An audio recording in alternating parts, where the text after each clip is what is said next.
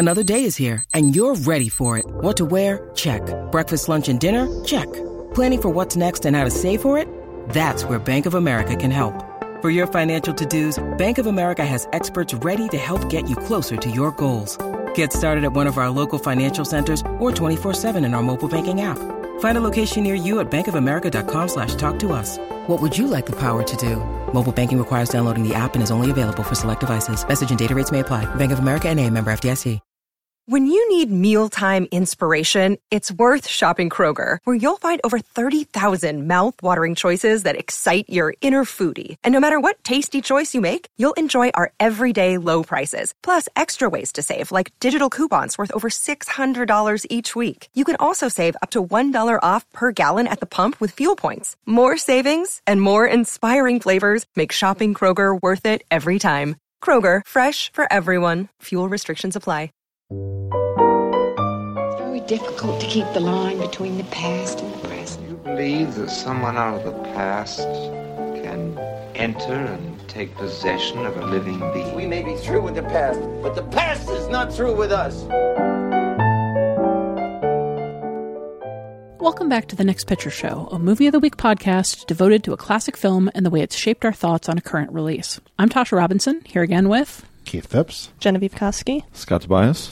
On the first half of this episode, we discussed Ocean's 11, Steven Soderbergh's star-studded 2001 hit about a crew of con artists and specialists who take 3 Las Vegas casinos for a $160 million payday and walk away with the money and the girl. Now we'll bring in Soderbergh's latest star-packed, non-linear ensemble cast heist thriller, Logan Lucky, which operates along similar lines but in a very different setting. Logan Lucky stars Channing Tatum and Adam Driver as walking wounded brothers who are both a bit down on their luck, which is where the film gets its sardonic title. Driver's character, Clyde, lost an arm during his military service in Iraq. Tatum's character, Jimmy, permanently damaged his leg when he was a hometown football hero. More than that, he's lost his wife to a much more successful man, another link with Ocean's 11, and his work has taken him far away from their young daughter, who he dotes on. So without explaining his motivations, either to his crew or to the audience, Jimmy sets out to rob the Charlotte Motor Speedway with a crew of helpers including American Honey's Riley Keough, Daniel Craig, and Brian Gleason and Jack Quaid. Those latter two in particular are playing laughable yokels, introduced while playing horseshoes with toilet seats at a county fair. The film treats Jimmy and Clyde with more respect, but this is still a far cry from the natty suits and slick banter of Ocean's 11. We'll talk about how 2 different Soderbergh caper movies set on 2 different sides of the country play out in similar ways after this break.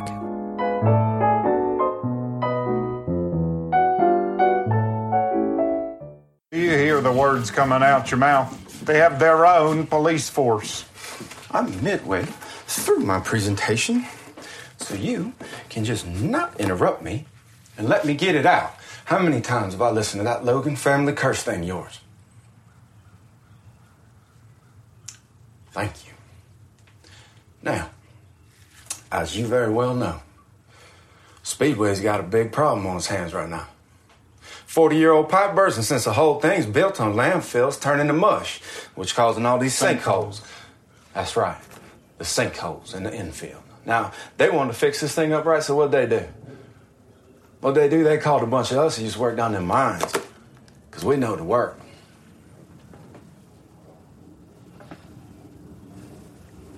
Man, you do good work. We do good work. But you were just fired. I was let go for liability reasons involving insurance. Can you just get to the part of why you think you can do this? I know how they move the money. Okay, so here's the thing. Soderbergh made this film as part of a sort of an experiment in different forms of production and distribution.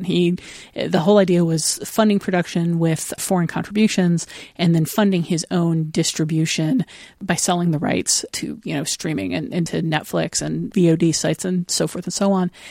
And it's not really paying off very well financially. Like, the film hasn't done well at the box office. But also for me, I just didn't hear about this film much before it hit theaters. I didn't have much of a sense of it, which for me was great because I got to walk in and sit down without having had every plot detail spoiled. But the entire time I was enjoying it, I was thinking, if more people had more of a sense of what this is, it would be doing better because it's such a fun film. Yeah, I don't think the marketing paid off all that well for this one. I mean, we usually don't talk about marketing games and things like that, but it was, I knew a little bit more than you did. I'd edited some pieces about it, but at the same time, I didn't have the greatest sense of what this film was like from the ads, and the ads were seemed like kind of late breaking in many ways. I understand there's also sort of a plan to kind of target them around NASCAR areas, and that maybe didn't work out so well. I don't know. It's a highly entertaining film and a commercial one filled with stars. I think with a little bit more of a push, more people would have gone to see it. The thing is, though, people will see it. I think they'll catch up with this movie eventually, and I think they'll be delighted by it. It's a lot of fun. Yeah, I completely agree. And now that you're talking about Soderbergh experimenting in distribution strategies and financing the film and all this other business, it connects the film even more to the Soderbergh film that it recalls the most for me, which is Bubble. Because what was Bubble if not Soderbergh getting some money to make a digital movie through Mark Cuban's company and doing whatever the heck he wanted with that money. And also making a movie about people who are poor. But Bubble's set in small town Ohio, and this is not terribly far over in West Virginia, and in a town that's, I think, quite similar in some ways to the town that Bubble is set in. And class and money play a huge role in Logan Lucky. So let's erase the first half of this episode and make it about Bubble. Yeah, our most popular episode about Bubble.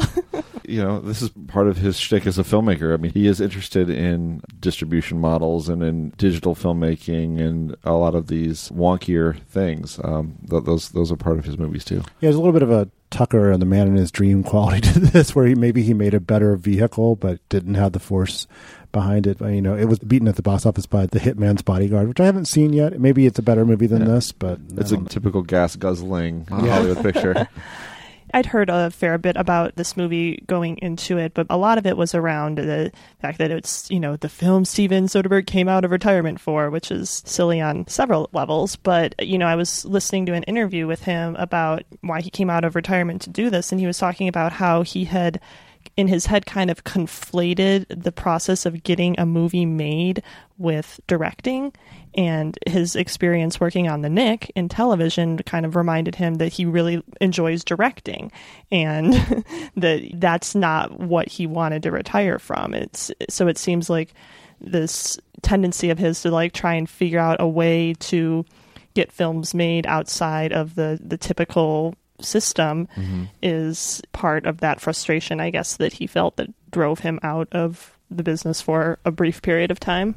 Yeah, it's fascinating to think about how he works too, because we're just talking about Ocean's 11 in this run that he had in the late 90s and early aughts, when he was sort of a Hollywood golden boy and was making hit after hit after hit. And Bubble was the end of that, right? Well, I just think he gets restless and then he wants to do something. Oh, Full Frontal, yeah. But I mean, that was him. That's again, both of those movies, Full Frontal and Bubble, were a product of his curiosity about the way film was changing, and shifting to digital and what could be done with digital cameras and with different forms of distribution. Which Bubble was day and date, which is something that was unheard of at the time.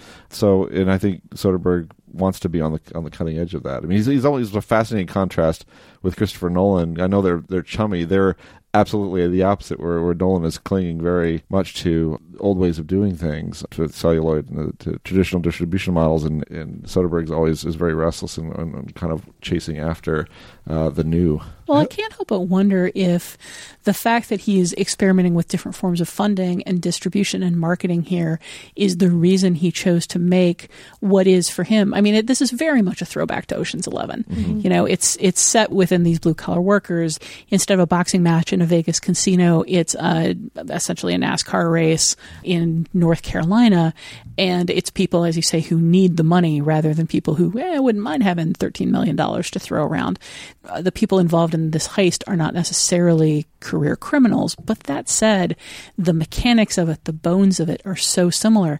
And I wonder if he thought he was going with a safer model, if he was going with something that would be very popular and populist and would throw back to one of his best known and most mainstream popular films, and thus it was a safe bet to do this experiment with this film. I mean, I think there's certainly room to wonder that, and Logan Lucky does explicitly call out Ocean's 11 and the characterization of the heist as Ocean's 7-Eleven because they found the truck behind the 7-Eleven. But I don't think Soderbergh would ever say that, but I don't think any director would, want to say that they were going back to what they know works. But I think you can definitely apply that reading to it because the similarities are so very great. Although the question of who wrote this movie does complicate that somewhat because Rebecca Blunt, the credited writer, does not appear to exist.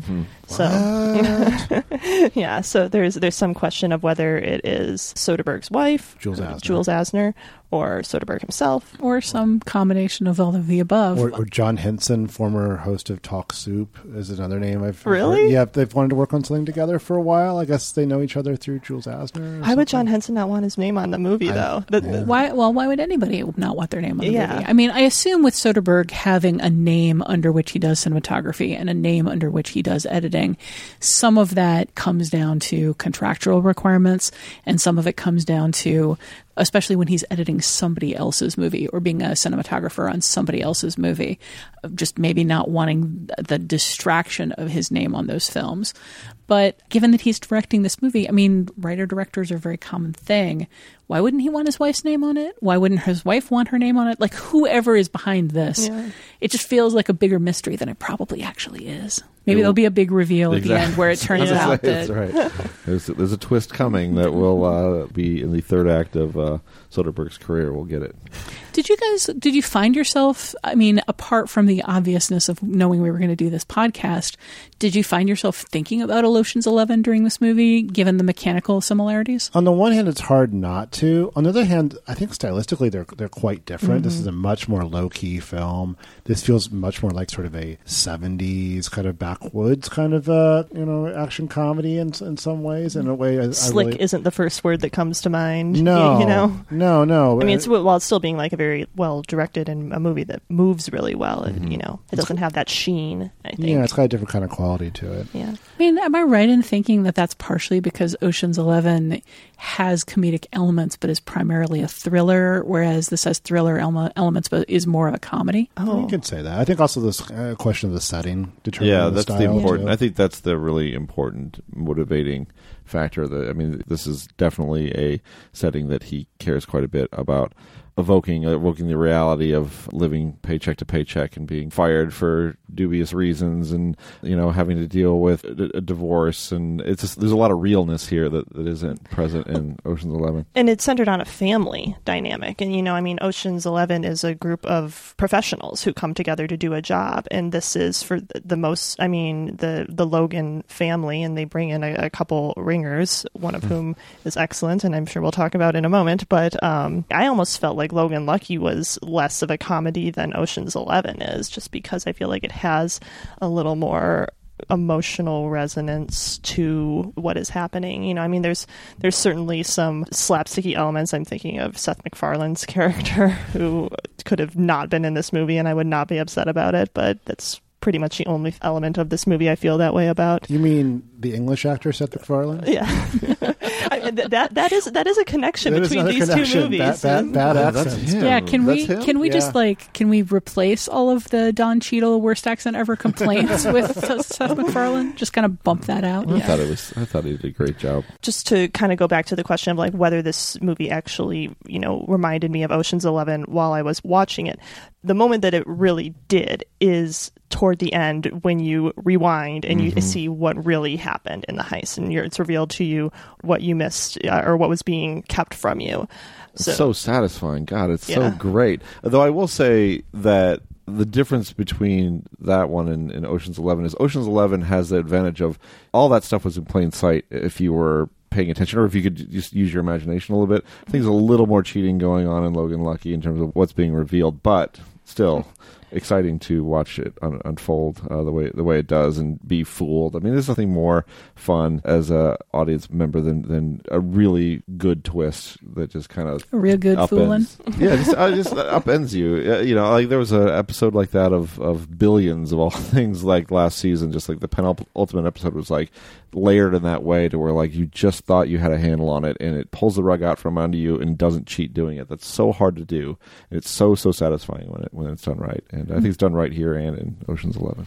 There are a lot of connections that we want to get to, but before we move on to that, we should talk about just the cast of Logan Lucky in general. I'm looking at the growing grin on Genevieve's face, and I know how much she wants to talk about Daniel Craig here.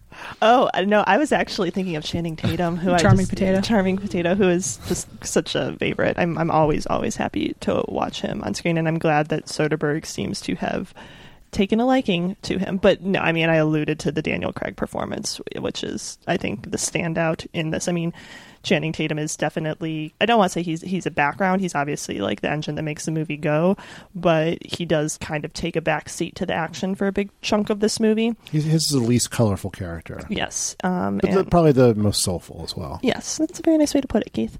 But yeah, I mean, Daniel Craig's character here is... You mean Joe Bang? Joe Bang. I think it's interesting that our explosives artist here is Joe Bang and our explosives artist in Ocean 11 is Banger. No, Basher. Basher? Is it Basher? Yeah. They're both onomatopoeic names.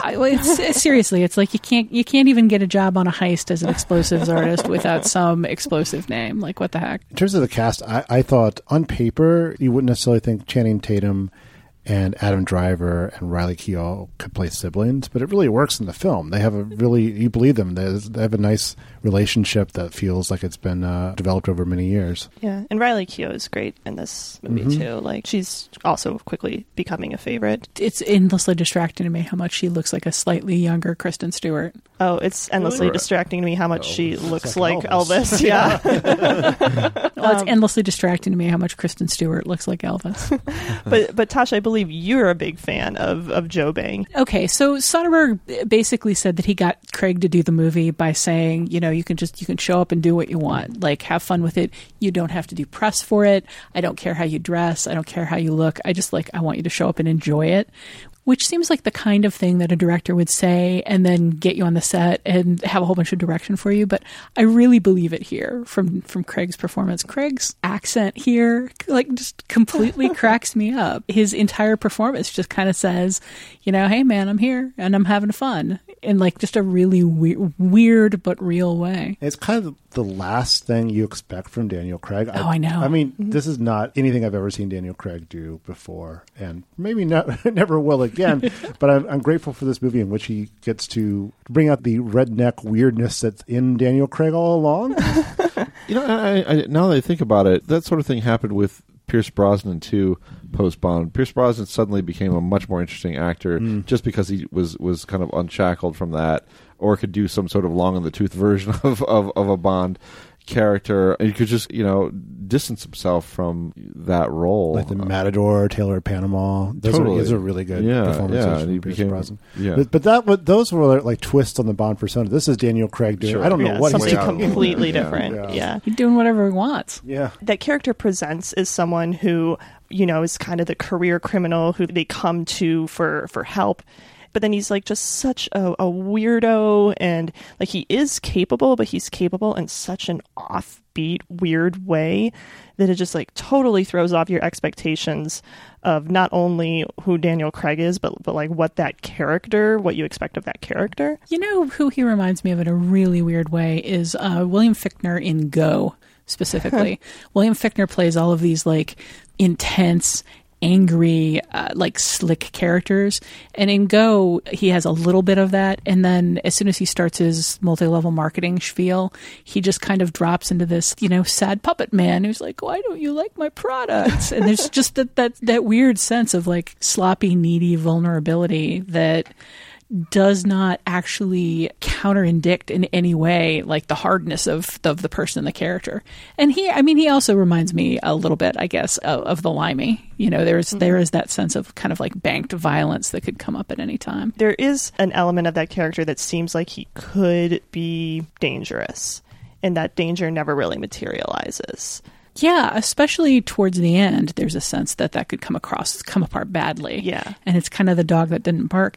The other dog that doesn't bark in this film that I was really pleased with was, so Channing Tatum's ex, played by Katie Holmes, is married to a much richer man who's a car dealer, played by David Denham. And he doesn't go Andy Garcia. Like there's never a sense that like he is an evil man who needs to be conquered. Yeah. And Tatum doesn't like work to win her back. Like that relationship is over. And her relationship with Denham's character seems reasonably functional. He is in some ways kind of a twit, and there's like very light twitting of him in the movie. But it's not about getting her back, and it's not about breaking him down, and it's not about proving that he's an ass. He's just like, he's the next part of her life. Well, and it transfers that dynamic onto their daughter, Sadie, who is the motivation for what Jimmy does. And what do we all think of her beauty pageant performance? Well, it's touching, but it's not good. No, she won though. It would not win in that environment of the environment of the shellacked hair, but I might have grown up on John Denver, and I might find John Denver's songs touching, and I might have cried in the theater. What a year for John Denver! Oh, I know. With right? this and Annie's song in Okja. That was Apparently, so powerful. I think in Kingsman as well too. Oh boy, I can't do it. And also, I mean, it reminded me a fair bit of the use of Country Roads in Studio Ghibli's. I think it's Whisper of the Heart.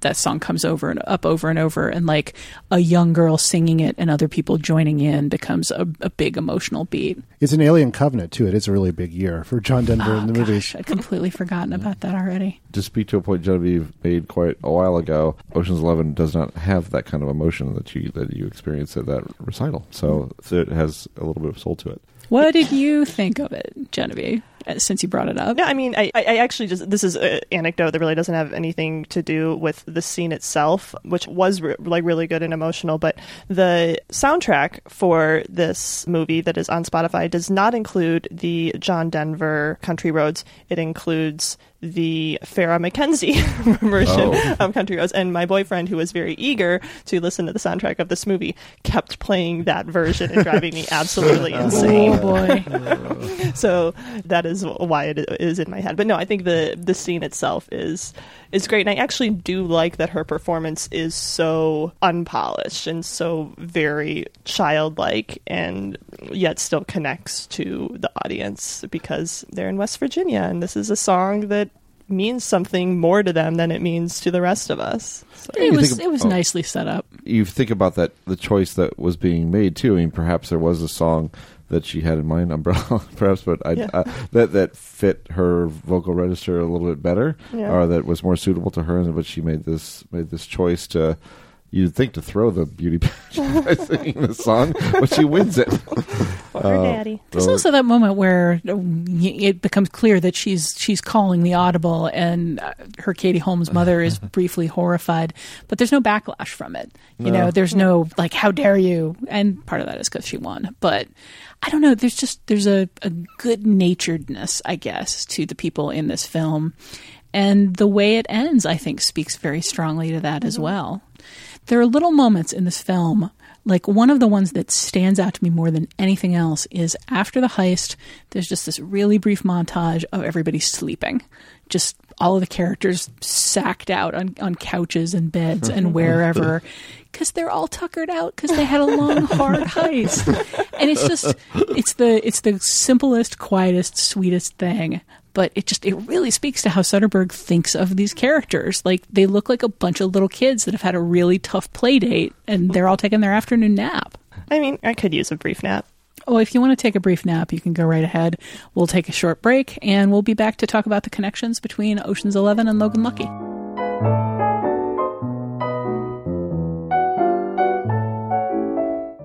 The only guy who knows anything about blowing up real bank vaults is Joe Bang. Joe Bang, that's a legend right there. You know where he is. No, I know where he is. We can't do it without him.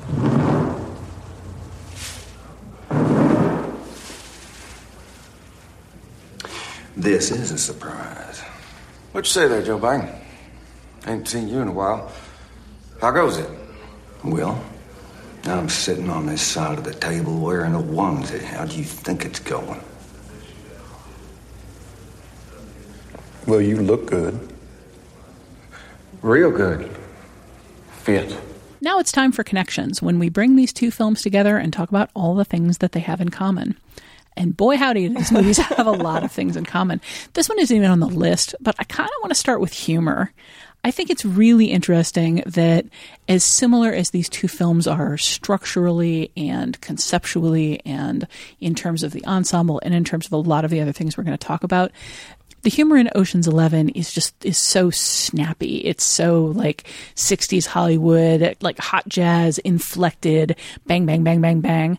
And the humor in Logan Lucky is just weird. I mean, my favorite bit of humor in Logan Lucky is like a 5-minute riff on how slow George R. R. Martin writes. That was a hit in the theater when I saw it. What's so great about that is like, oh, that's a clever reference. Like, oh, they're going to keep going with this and getting to, layer upon layer of detail about this. Yeah, that was so great. They leaned into it so hard.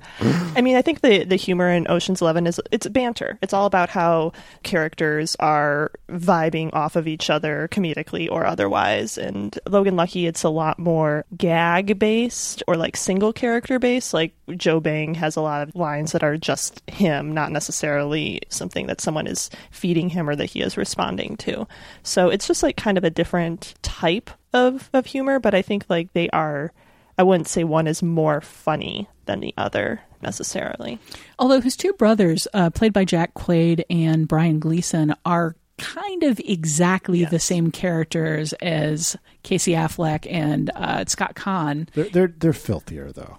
Oh, they are filthier and they're mulletier, but they do the kind of the same like brother sniping at each other. They have kind of the same function in the story. And they're relatives of more famous actors as well.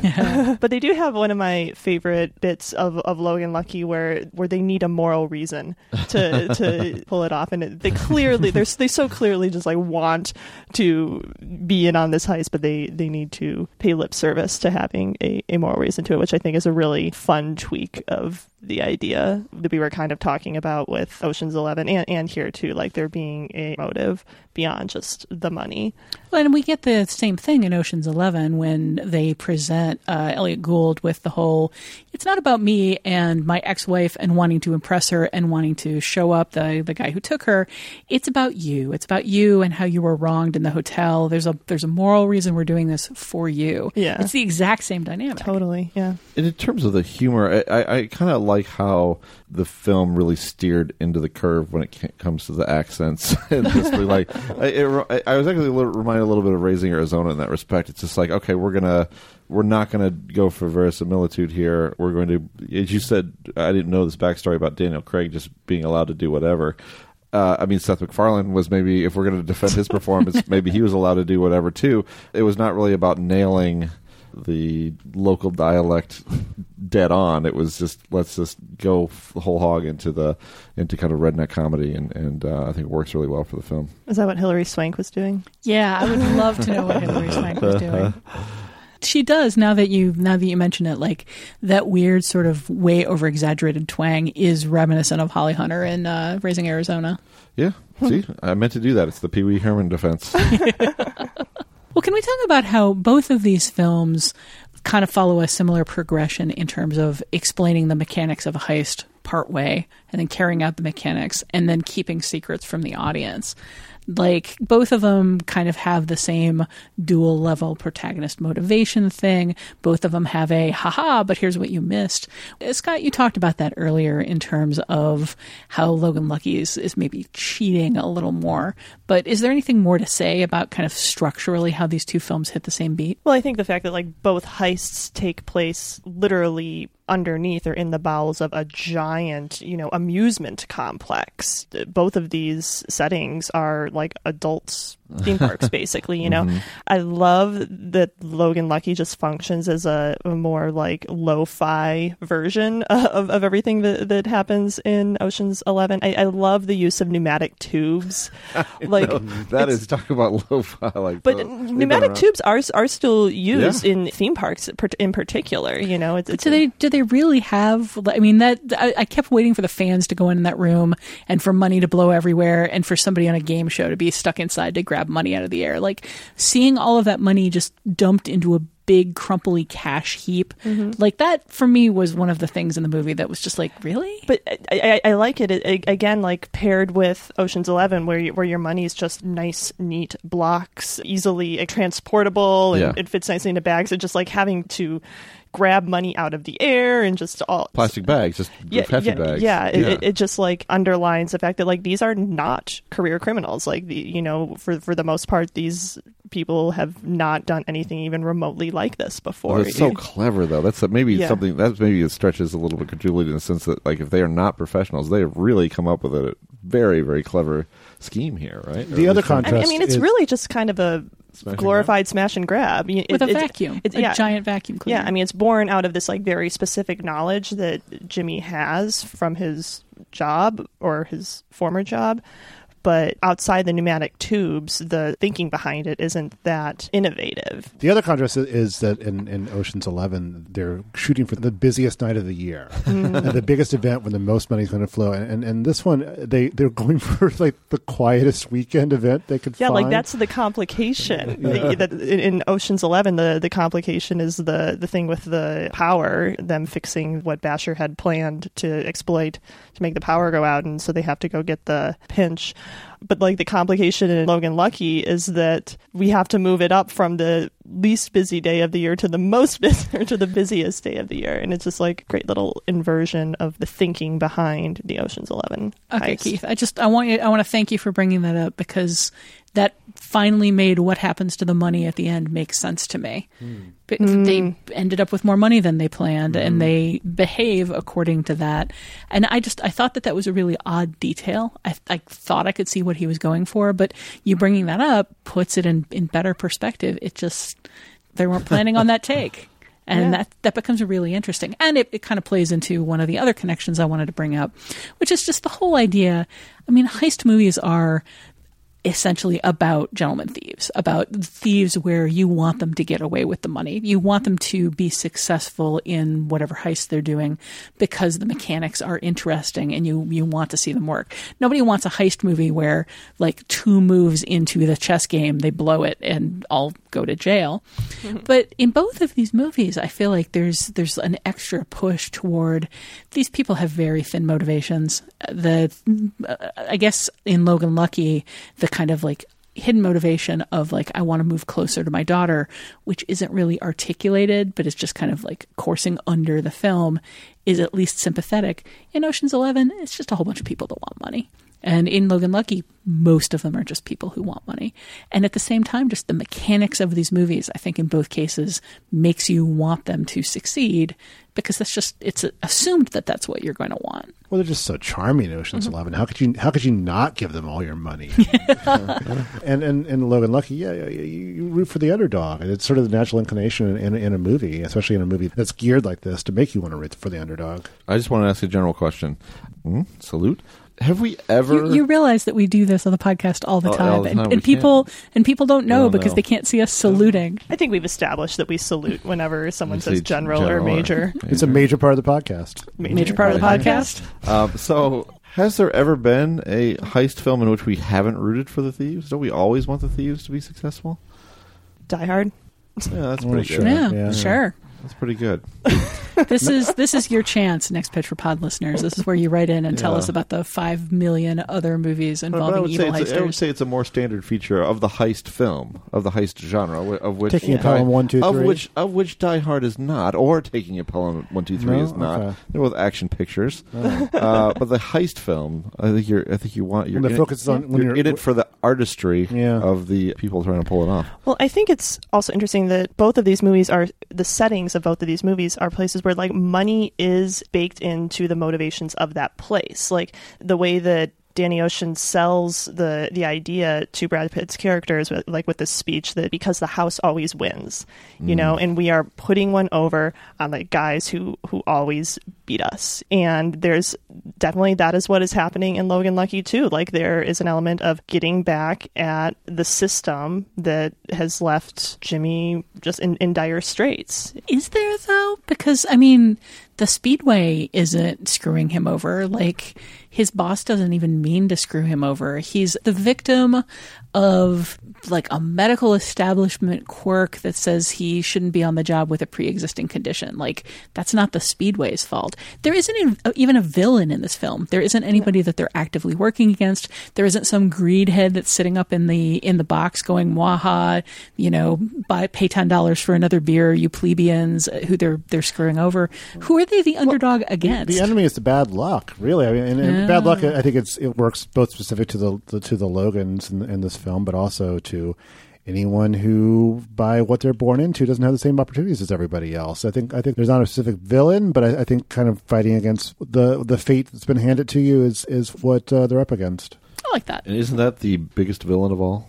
No, the biggest villain of all is the shark in Jaws. But they dealt with that too. King Kong. Well, he's not really a villain. He's pretty big too. Yeah.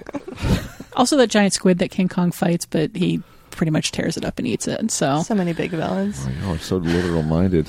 What else Keith, you'd suggested talking about the music in these two movies. I did. Dave Holmes does the score in both of them, and it's sort of funky, cool Dave Holmes music. Outfitted by setting appropriate accompanying songs. I think that they're very different soundtracks, but I think they're both kind of working in kind of the same way. Yeah, in Ocean's 11 particularly, I barely registered the familiar songs compared to that soundtrack, and just kind of the way it wheedles in there and adds like a little snare to everything that's going on, just like a little whisper of suggestive jazz.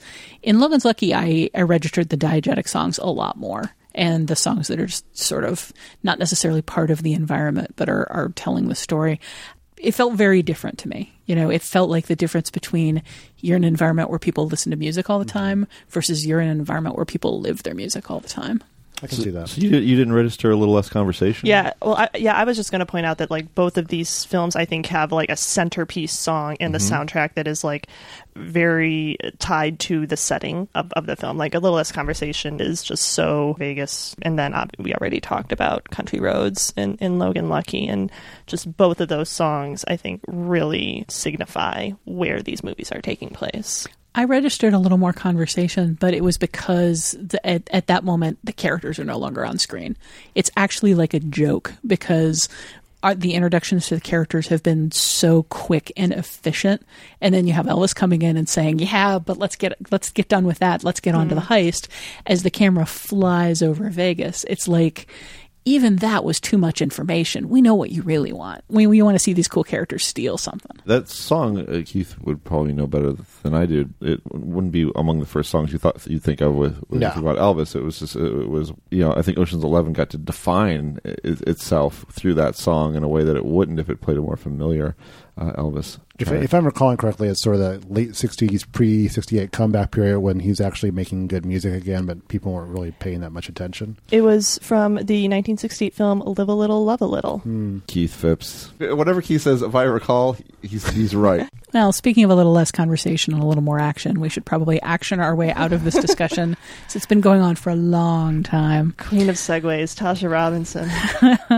Ocean's 11 is available on DVD and Blu-ray. It's available for digital rental on Amazon and other sources. Logan Lucky is in theaters right now. It is not doing well, so catch it while you can. Speaking of another heist movie. We'll be right back with our usual recommendation segment, Your Next Picture Show.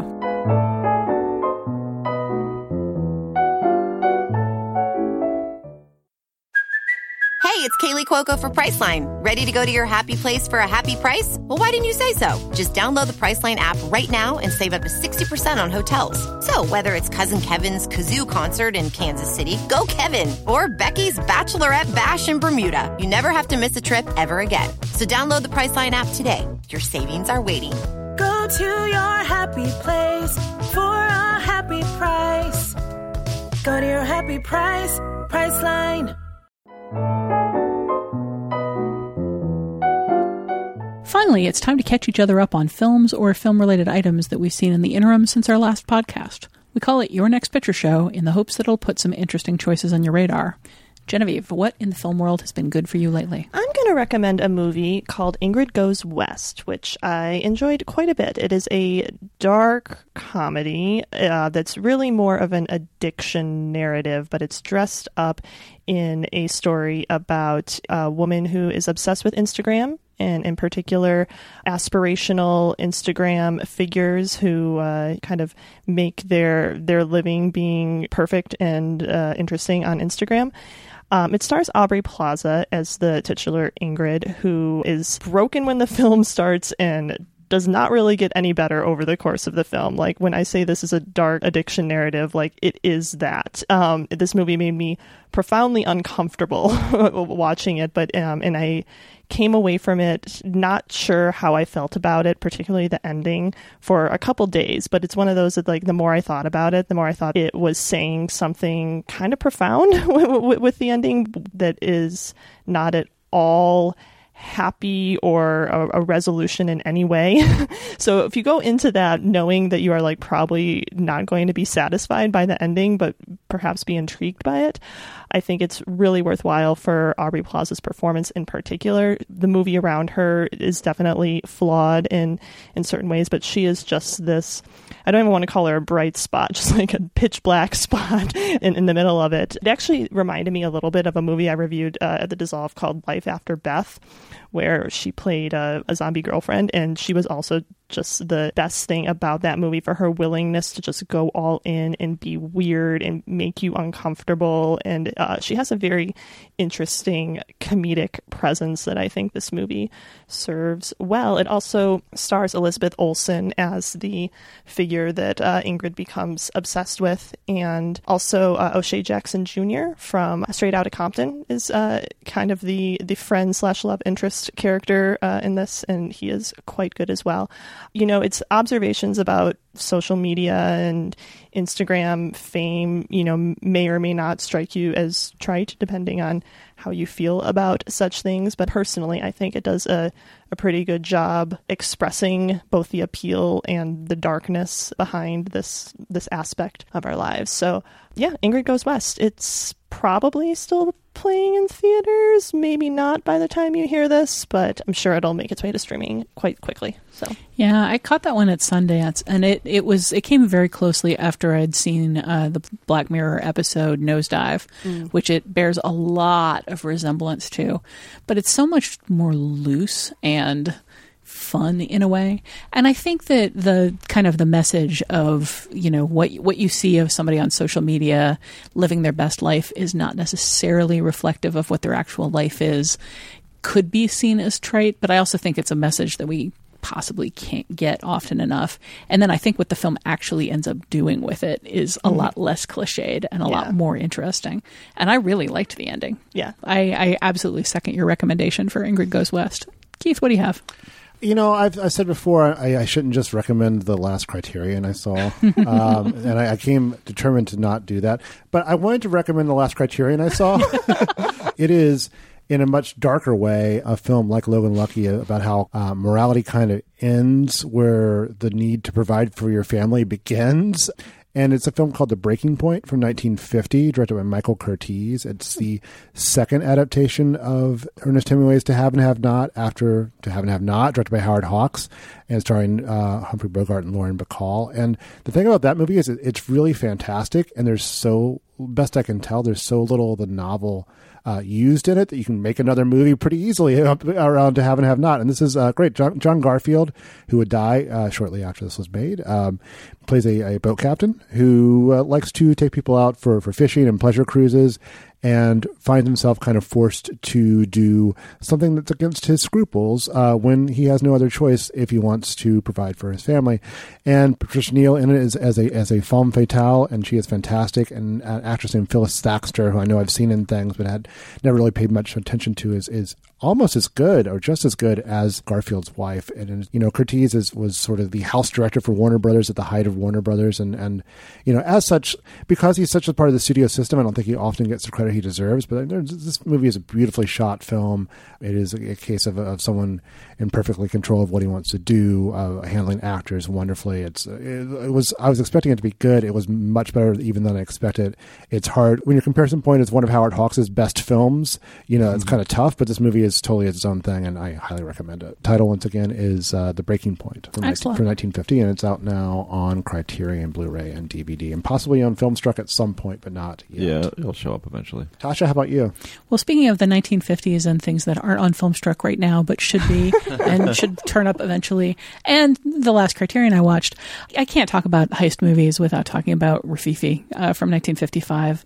I suspect that is a movie that a lot of people who listen to this podcast will have already seen at some point in their lives. If not, I can't recommend it enough. I'm actually going to mention my two favorite heist movies of all time here, which are 1955's Rafifi and 1975's Dog Day Afternoon. They're both just spectacular movies, and I think when you watch Ocean's 11 and Logan Lucky back to back, as we have, what you see is like crackerjack machine-like heists that pretty much go right. A few things happen poorly at various points, but that they're about successful heists. Dog Day Afternoon and Rafifi are both in their own very different ways about heists that go wrong. And the centerpiece of Rafifi is this like half an hour long silent rendition of like the process of a heist that is just, it's a gorgeous piece of filmmaking. It's a gorgeous piece of mechanical heist maneuvering. It's a gorgeous piece of incredibly tense action. But afterwards, the movie slowly starts to unravel. It's a French noir, so it's not going to end in a good place. But watching specifically how a band of brothers, in the heist mode, get turned against each other by circumstance, and how that whole story slowly comes apart it's a spectacularly written story. Whereas in Dog Day Afternoon, the heist falls apart very early on, and it becomes about this big, tense hostage situation. It's one of Sidney Lumet's best, I think, as it kind of captures the mood in 1975 New York and like what it's like to be part of the environment there. These films could not be more different in terms of 50s French noir cool versus like rather literally sweaty 70s New York action. But they're both really good heist movies and also just incredibly good kind of character studies and scene dramas. Yeah, Rafifi's the gold standard that every heist film since has had to reconcile with in some way, shape, or form.